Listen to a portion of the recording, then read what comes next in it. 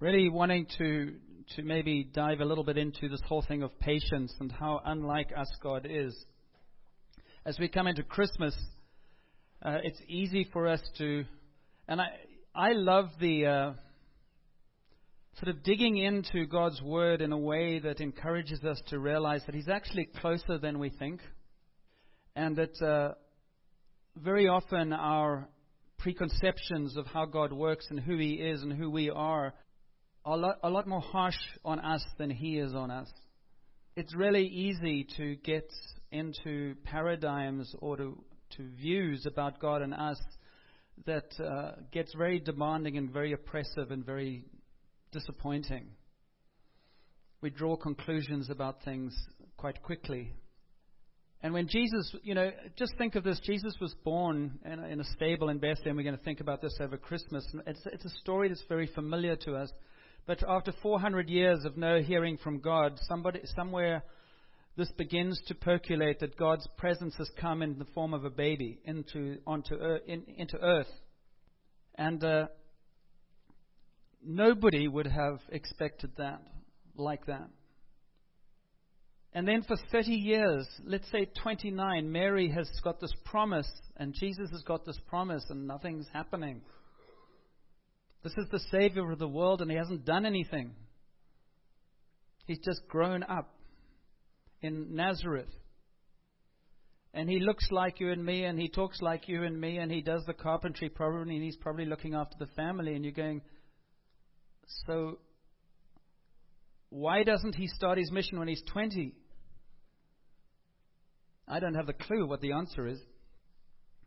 All I'm saying is that God's ways are so different from ours.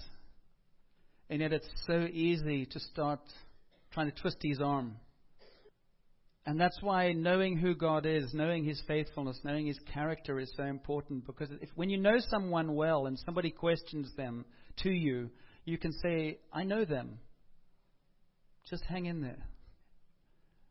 There's a story I came across as I was reading this week, talking about God's love from a leadership thing that I was reading, and it's really struck me. He's talking about hesed is one of the common words used in the Old Testament to describe God. You could translate it as sticky love.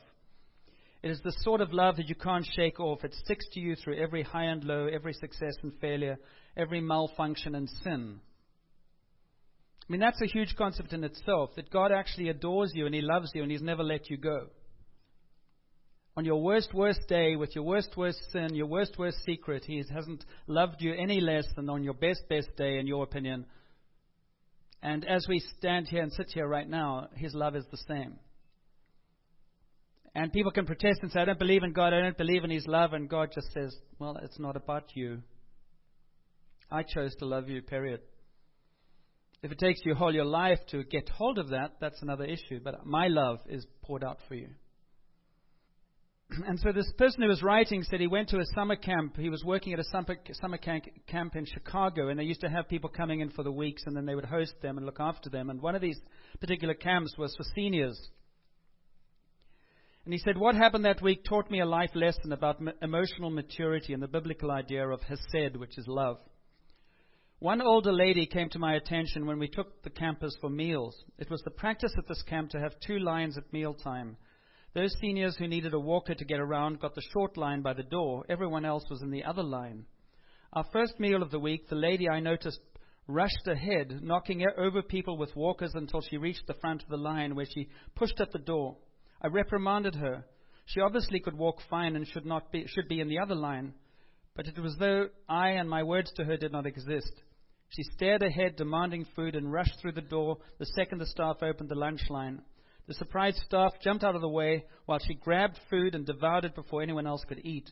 This happened at every meal, and the only way to manage the situation was for counselors to form a human shield in front of the walker brigade before she could knock them over. To make matters worse, this woman stunk and could be smelt for quite a distance.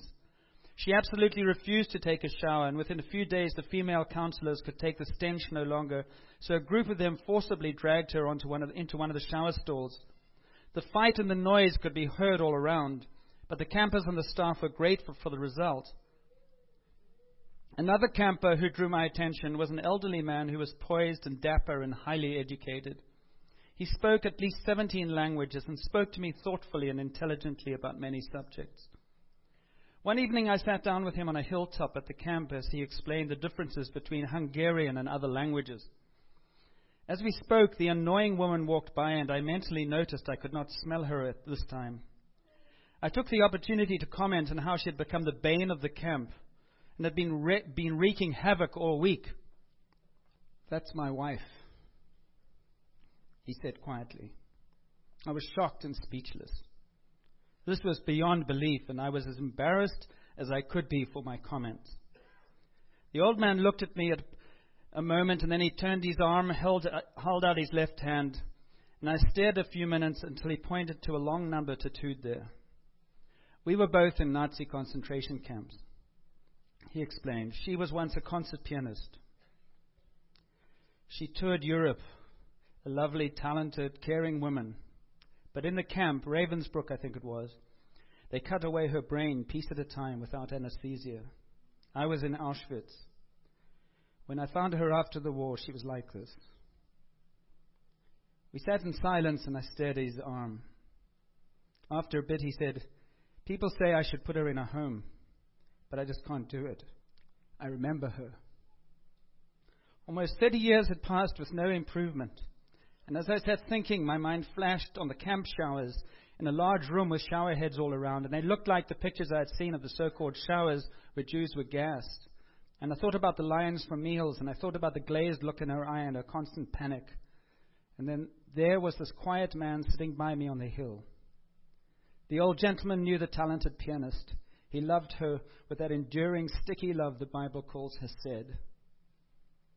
This word refers to a love that simply does not go away, no matter how.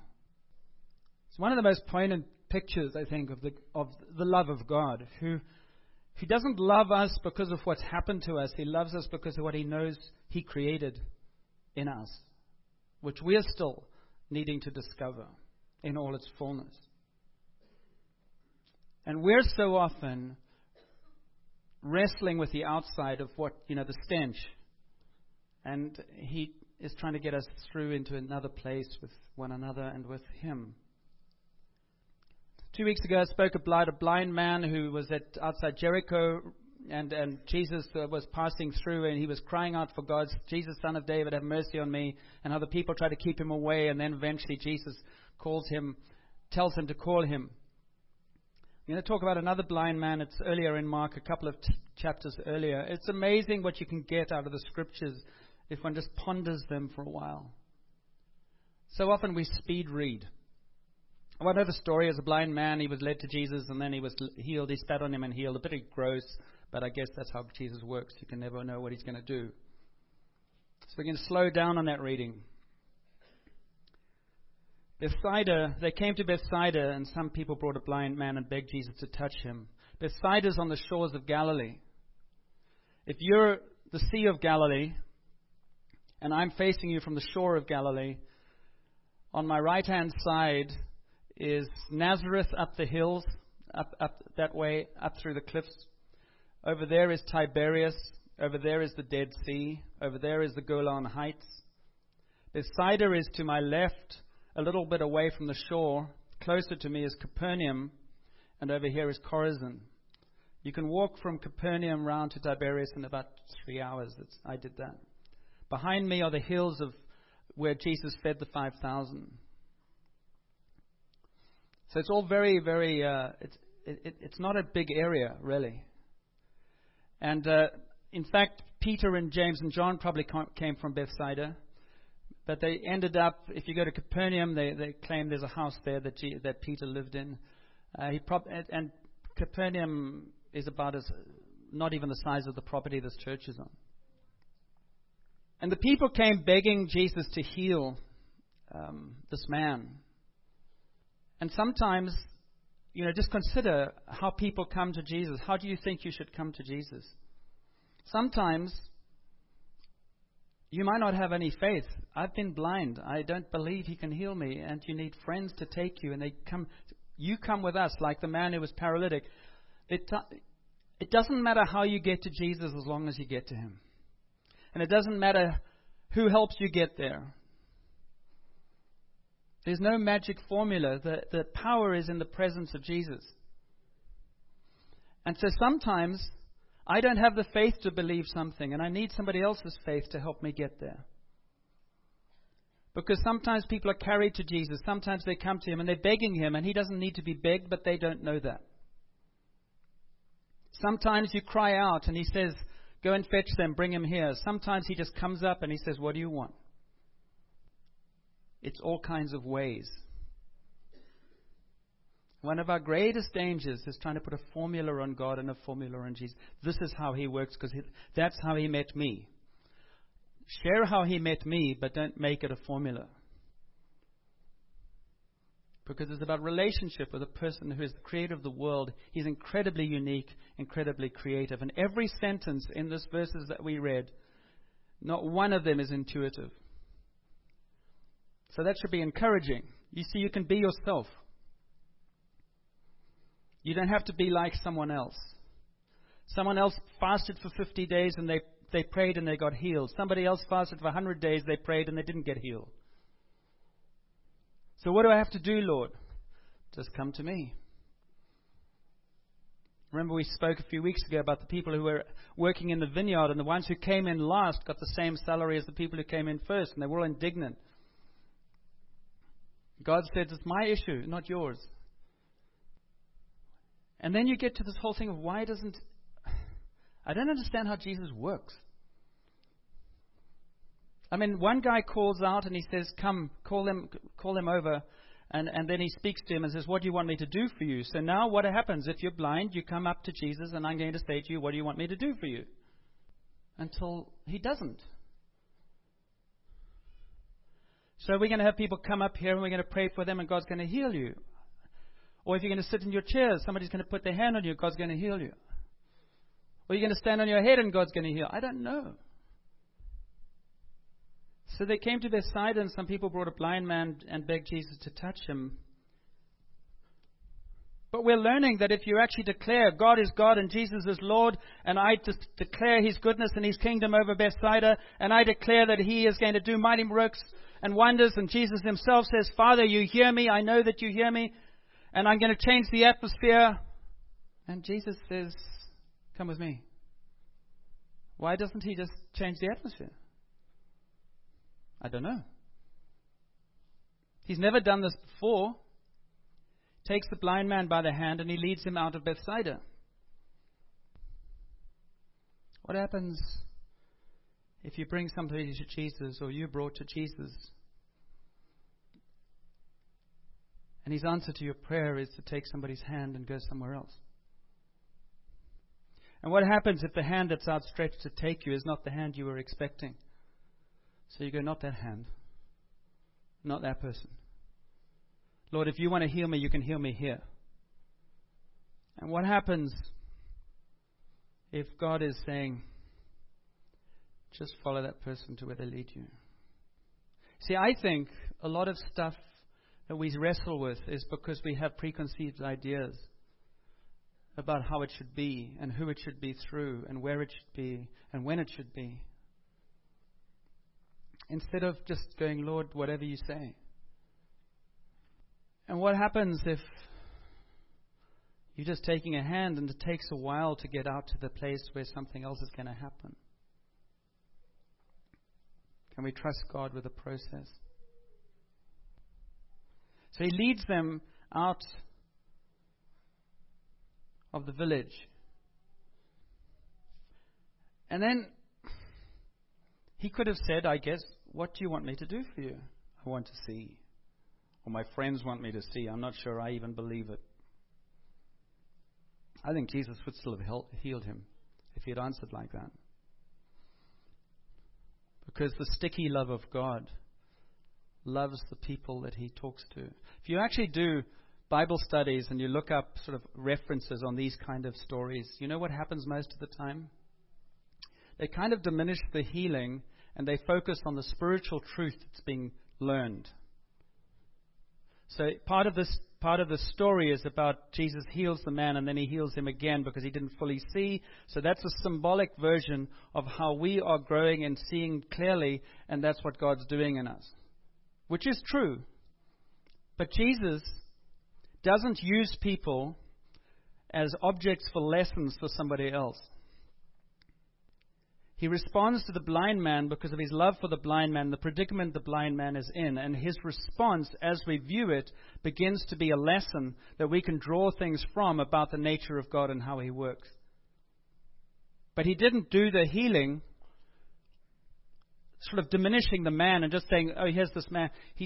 You're getting me? He did the healing because he loved the man, and out of that comes the lesson. He's always deeply caring and concerned about the individual. He's not spiritualizing that moment. He's actually reaching into the heart of that man at that moment. And out of that comes spiritual principles. Sometimes we tend to spiritualize things with one another.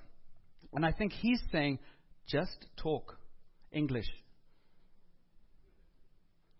Call them by name and have a conversation. I absolutely think sometimes we're praying over one another for Satan to go away, and God's saying, Satan's not even here.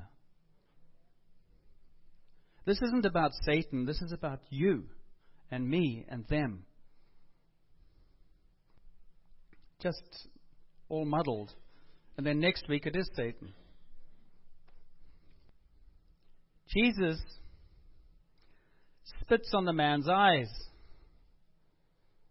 So now if you've got a blindness or you've got a pain, come up to the front, we're going to spit on you. Because that's what Jesus did. And we're the first spitting church of Port Alberni. It's got a scriptural reference, and we can do this because he said it and he did it, so I'm going to claim it. We're the spitting image of Jesus. Why on earth does he spit on somebody? Maybe he says, let's just do something different. Let's mess them up for the next 30,000 years. We have oil now. We'll anoint you with oil. I don't know. I have no idea why he did that. He just did it. I'm just wanting to meditate on some things around this verse. And the thing that, you know, because we're talking a lot about pressing in, and that can get quite emotional and quite, oh my word, what does that mean?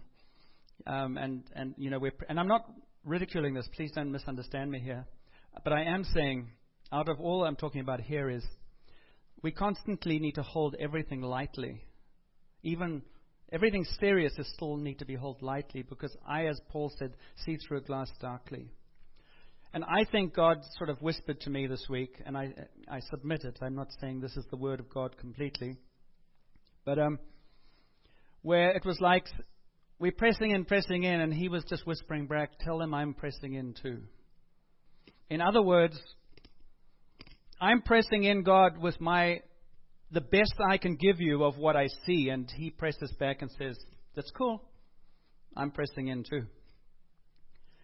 The trouble is he's going to make an impression. And the impression is what brings the transformation. But when God presses in and when we break through, we sometimes go, I was heading this direction and suddenly we're this direction. He said, I thought you said I'm Lord. And I could do, we just sung songs. I surrender. Chris Fullerton sent out a note this week. He said, you know, in the world, when we surrender, it means we've lost. But in the kingdom of heaven, when we surrender, we've won. Everything is different. In your weakness, I will be strong. And so, the pressing in is an interesting one about God doing things differently. Remember when Peter pressed in?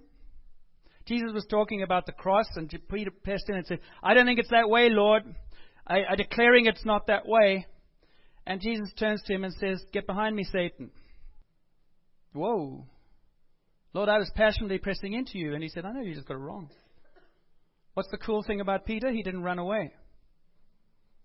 Then they go up on a hill, on the Mount of Transfiguration. That's a really cool encounter for James, John, and Peter. Peter doesn't know what he's doing. He's terrified. He says, let's make a shelter for Elijah and for Moses and for you, Jesus. And they go, oh, Peter, you don't get it. We're not camping here. We're just here for a minute. It's transfiguration. You don't need to build anything. But Peter, I want to stay here in the glorious presence. And he says, no, we're going down the valley. We don't live on the mountaintop. He didn't get it, which should be encouraging because I don't get it. You don't get it. You think you get it. We get glimpses. We get tastes. We get fleeting things. But we want to camp where we get the fleeting thing. And God says, no, that was that for then. I want to know what the other 9 disciples felt about the Mount of Transfiguration. Peter, James, and John come prancing down and say, we had an amazing experience. And they're at the valley trying to cast out the demons of an epileptic, and they're looking stupid because the father of the epileptic says, your guys claim they have all the power. They can't even do this to my son. He's rolling around. How would you feel? I'd rather been up on the mountain having a great experience. Instead, we're sitting down here struggling with healing and it's not working. And Jesus says, this comes through prayer and fasting. And he heals him.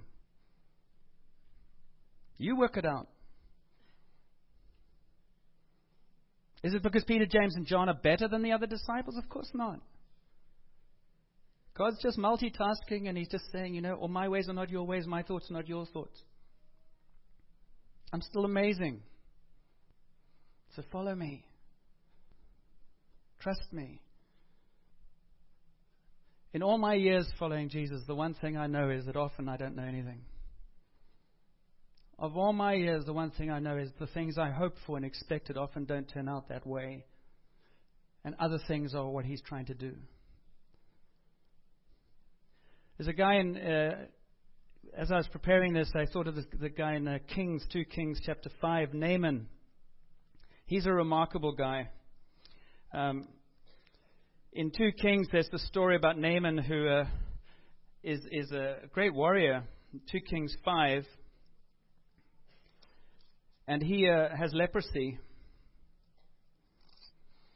Naaman was commander of the army of the king of Aram, and he was a great man in the sight of his master and highly regarded because through him the Lord had given victory to Aram. He was a valiant soldier, but he had leprosy.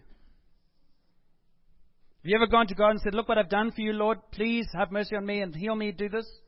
You bring him your track record so you can impress him and tell him why you're worth his attention. And he just goes, I don't have favorites and that you can't do that to me. I don't work like that. You just come to me. Your track record means nothing to me on many levels. You can't earn my favor. You can't earn my healing. You can't earn my attention. You have it.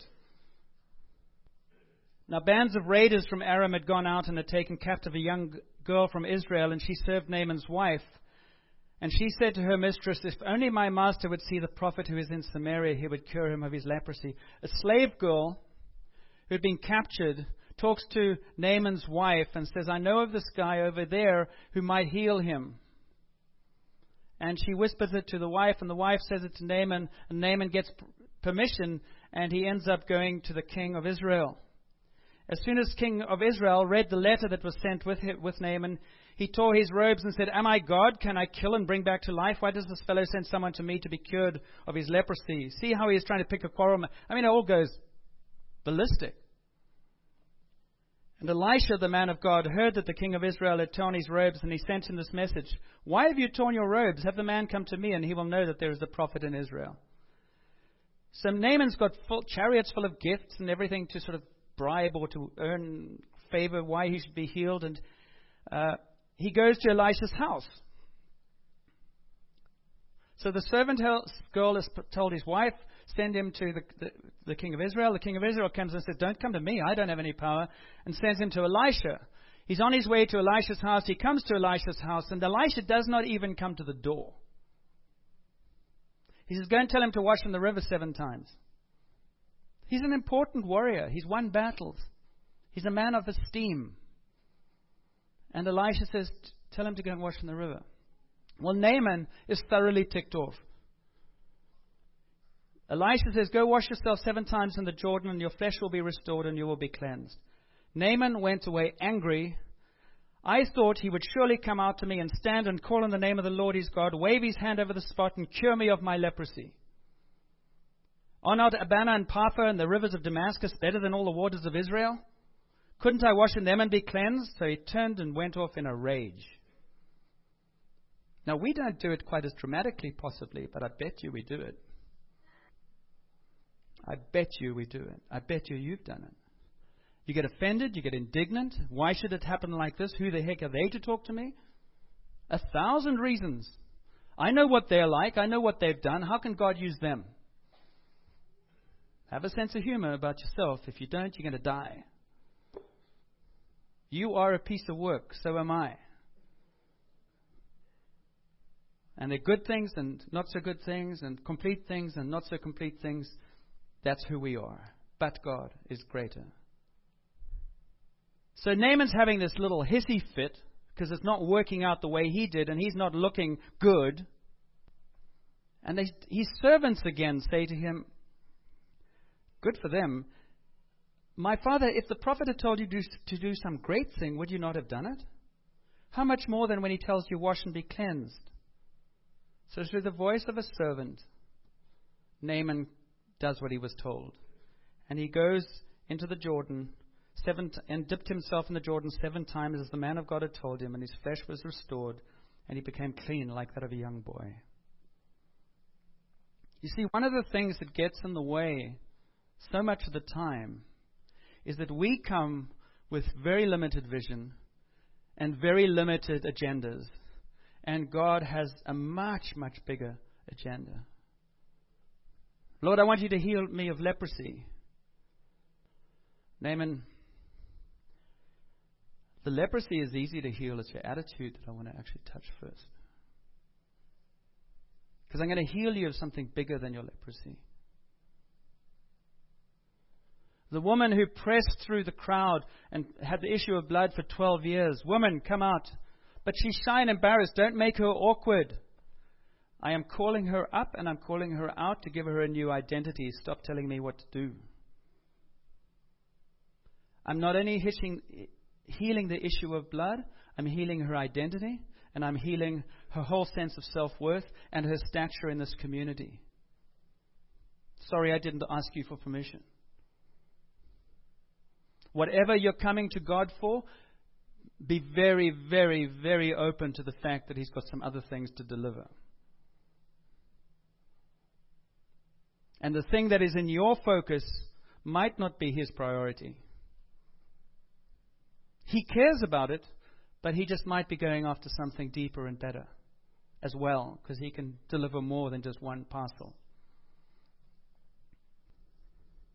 And then Jesus, He spits on his eyes, the blind man's eyes. And again, in our supernatural, super spiritual culture, we can go, well, I should have a word of knowledge. And you go, don't worry about the word of knowledge, just talk to the person in front of you. I've said this a number of times. I'm totally convicted about it, and that is that so many times we're looking for another prophetic word when we actually need a conversation. That sometimes we're avoiding the conversations by our prayers and our all spiritual behaviors, and God's actually saying, just take that hand and walk. Just talk to that person. Just do this. I will do something remarkable in the midst of it all. Because I know for me, there's many times where you just feel weighed down by how can I get another word of knowledge, or how can I give a prophetic word, and I think God has just started, just said, relax. Just be who you are. Work with what you have and watch me work. You don't have to compete. And our problem is we've got so many videos downloaded from the internet now. We're sort of competing with people all around the world as to this is what it needs to be. And you go, I just want you to be you. Because a lot that you're seeing is not necessarily God. Might be, but it's not necessarily. Because it's more fun to think of the big things and the majestic things and the powerful things, as opposed to what was it like for Jesus to wait for 30 years before He began His ministry? What was He doing? How was He serving? Because serving is boring. but it's the foundation of the ministry. Or Paul, called by Jesus and spent 15 years in anonymity before he actually comes out into the light and then begins to write those great epistles. Don't be discouraged by wherever you are. Just say, God, I want to be the best where I am. I just want to be the best where I am. And so you have this, Jesus spits in his eyes and he asks him and he says, what do you see? And he says, well, I see men and they're walking, they look like trees. You say, well, why doesn't Jesus just heal him completely right away? I don't know. Why didn't Jesus just have a word of knowledge? I don't know. Maybe he just wanted to talk to the guy. And so sometimes when you pray and you say, what's happening?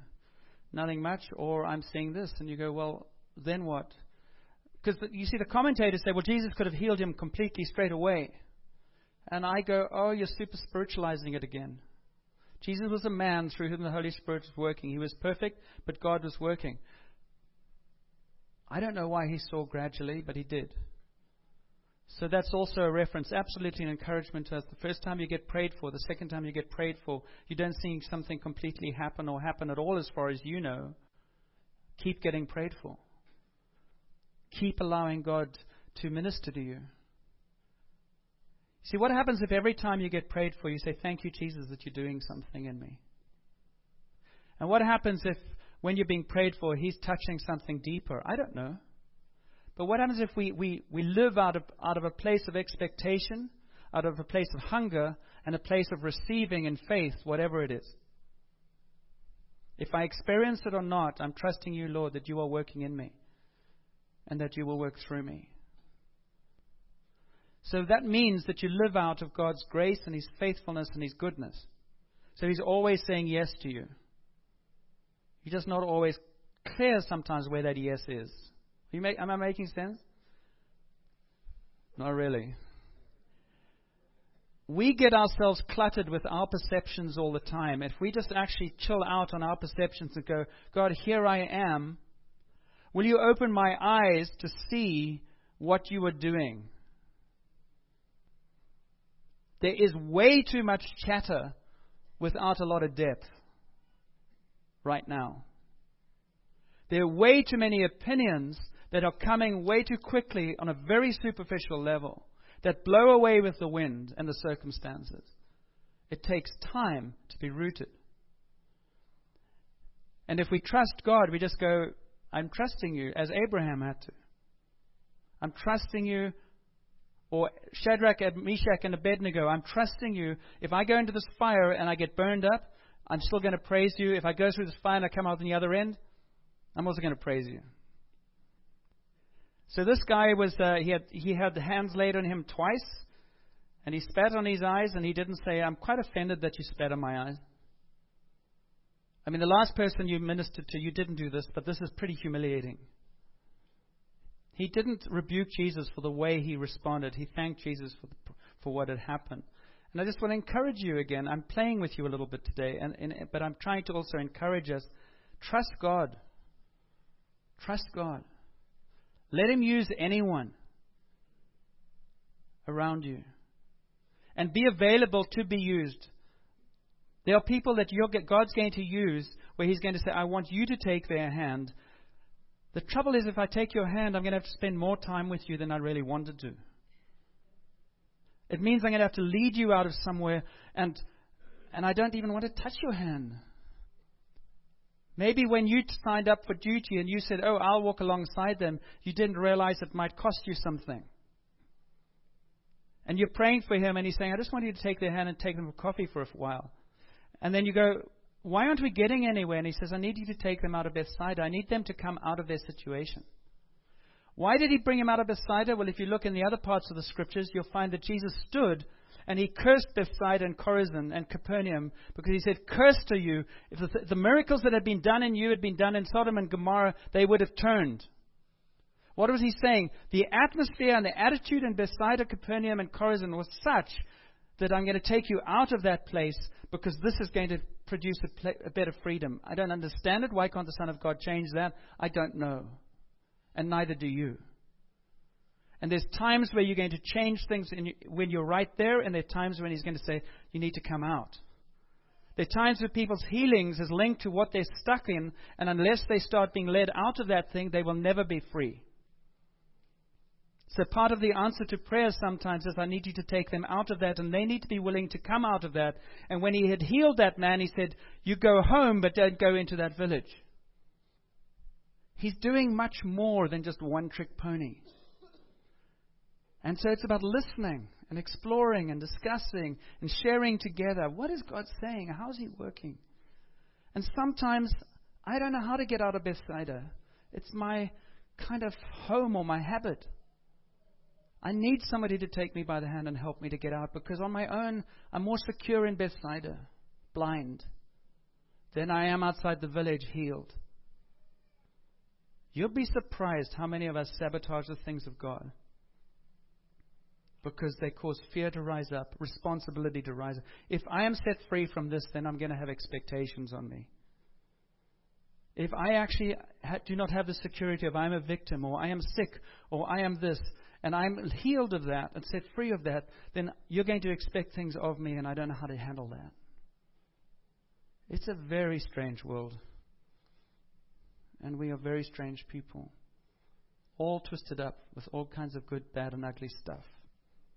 And God's desire, whenever we come before Him, is to heal the whole person. And so I might come up with this, and He says, I'll pay attention to that, but I actually want to go for this. And I would just say, individually and corporately, Lord, you have your way. We sing it easily enough, particularly if it's a nice tune. But to actually do it is where we need the help of one another and of the Spirit of God. So let's put down our preconceptions. Let's put down our conclusion that God's going to leave me with this. And then, of course, one of the heretical teachings is God gives you your cross to bear. And Paul had a thorn in the flesh. That's not a proof text for God causing you to be sick. There's mystery in all of this. But God never gives you sickness to teach you a lesson. He never gives you negative things to teach you a lesson. He transforms negative things to redeem you and give you courage and power in the midst of stuff.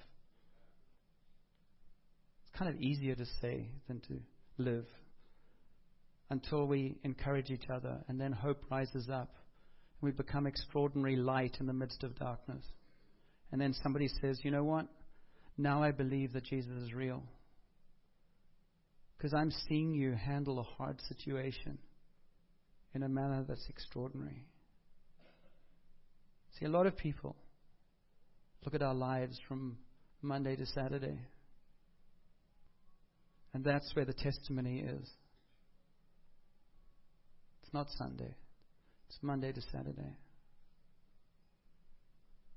And God's presence is for us to know His power and His love every day, His sticky love. So how are we going to pray this morning? What are you wanting to bring to Jesus today? Where have you got stuck? Where have you got offended? Where's the wrong person put their hand out? Or where have you kept your hands in your pockets when you should have been embracing someone? Where are you praying for something to change rather than actually engage in the change? I don't know for you what that is. Where are you confused and discouraged? And you're asking Satan, are you telling Satan to go, and God is saying, I'm allowing you to be confused and discouraged. I'm teaching you something. As we heard Laura talk about, I may be teaching you patience. Lord, nothing seems to be happening. Trust me. It's easy to worship and praise when everything's going fine. Worship and praise rarely counts when I can't see the wood for the trees and I'm still going, oh God. And He goes, well, that's when you need to just know my presence. And maybe He wants you just to take somebody's hand And He wants you to lead you out of a place where you are, because you can't hear Him because you're stuck in Bethsaida. And you didn't even know you were stuck in Bethsaida. You didn't know that was oppressing you. But maybe He's wanting to say, I'm going to answer you, but you need to move. I'm not talking about moving geographically. I'm just talking about moving in some way. Maybe there's some spit on your eyes and you're offended by the way it's happened. And He just says, trust me. Because if somebody spat on my eyes, I'd probably think it was demonic. See, demonic and God often get confused sometimes just because it doesn't fit. Maybe we're in a process of healing. We're seeing something partially and we're concluding, well, that's all God wants for me. And He's saying, no, I'm just leading you forward. And that can be physical, that can be emotional, that can be understanding God's ways. Sometimes He's very confusing. And maybe there's some of us He's saying, don't go back there. Go home, don't go back there. If you go back there, you're just going to make your struggle longer. But Lord, I like Bethsaida. I've got friends there. Don't go back there. Go home. Who has conditions that have been lingering for a long time? Would you stand up, please? Pains, conditions, whatever you want to say. God, I've been with you for this for so many years. Oh, my word. Heather, do you want to play that song, the last one on the set, for the opening set, please? Let's just wait on God for a minute. Father, I thank you for your love, your sticky love, for your faithfulness. And we just come before you with all the mystery of who you are. We invite your Holy Spirit present. Just go ahead and play. Sing. And let's, you can put the words up, Gina, and we can just share in this together. Just come, Holy Spirit. And speak to every condition that's represented as we stand here this morning. And we come to you, we don't have to beg like the blind man. But we come to you and say, Father, here we are. And I speak to those conditions and I say, Jesus, in your name, we break them. We speak to pain in the name of Jesus and command it to loosen. We speak to every condition that's represented among us here. And you can just name your condition. Give it to Jesus. And Father, we ask your Holy Spirit to come in power and to bring breakthrough and freedom and healing. So let's sing this together and let's just receive His yes. Here I am waiting. Abide in me, I pray. Here I am longing for you. Me in your love. Bring me to my knees.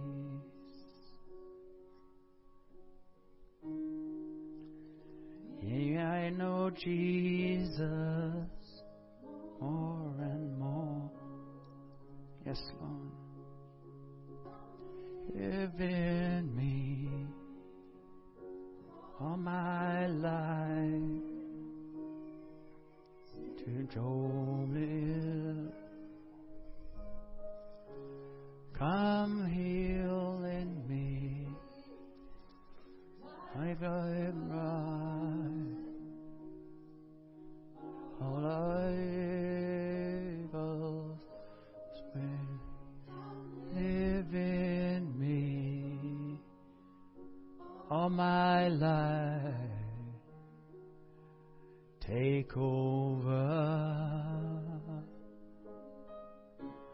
Come breathe in me, and I will rise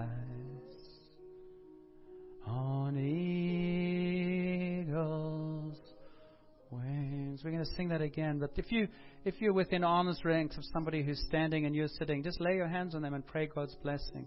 No talking. We're just going to minister together. If you've never done it before, take a jump and risk it. God lives in you. Jesus lives in you. And let's sing this again. If you want to get up and go to somebody, feel free. Give away what you have. Give away what you have.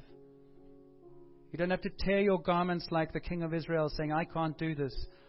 We can because Jesus lives in us. I am waiting. Come, Holy Spirit. Come, Holy Spirit. In me I pray. All sickness be gone. All pain be gone. Here I am longing for you. Do supernatural miracles, Lord. All darkness be gone in the name of Jesus. Hide me in your love. All the unbelief be gone. Me to my knees.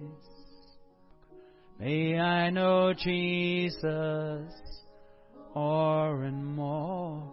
So I call to life, faith and hope in the name of Jesus. I call it out, streams of living water. Come, come, come. Live in me all my life. Take over. Come breathe in me, and I will rise on eagle's wing. Come live in me all my life. Take over. Come breathe in me, and I will rise on eagle's wing. So, Father, I speak peace. Peace in the name of Jesus. Peace in the name of Jesus. Speak particularly to anxiety and stress. Hear the Lord saying to you today, I have you in the palm of my hand.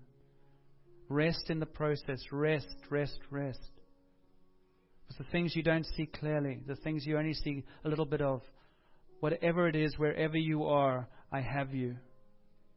And I am faithful. As God sent His Son as He was going to His death, gave us a meal to share in, because He knows we need the tangible as expressions of the intangible. And so Jesus took bread to His terrified disciples, His disciples who knew nothing. And He said, when I break this bread, I give it to you. And I said, eat this bread in remembrance of me. Whenever you gather together, because you're going to forget so quickly. When you gather together, remember this moment in this upper room when I'm with you, my friends. And I say, do not fear, I'm with you forever. The God who walks through walls will be with you. And those disciples went to their death. They were flogged. They were persecuted. Life on earth wasn't always easy. But they declared the goodness of God while they sang in prisons. And while they were bleeding with backs that had been flogged, they said, Jesus is Lord. And they laid the foundation for the church that we now belong to. Never draw truth about God and about you from your circumstances. So, Father, as we break this bread, we pray that the body of Jesus will become alive in us as we seek to come alive in Him. And after supper, Jesus took the cup and He gave it to His disciples. He said, this is my blood of the new covenant which is shed for you and for many, for the forgiveness of sins. And that means that there is nothing in your life or circumstance that I cannot forgive that is a reason for me to keep you at arm's length. I have paid the price for everything that you owe. I have paid the price for everything where you have failed. I have paid the price for everything where in your blindness you have been destructive. For I have loved you before you have loved me. So all I need from you is a yes. Come to me. Follow me. Be with me. Don't second guess me. Live from the place of my promise that says, I love you. And I'm for you, not against you. So as we share in the breaking of bread, those who are going to help are going to come up first, and then the rest of us can come up. And we get out of our seats and we come and we cup our hands and we say, here I am, Lord.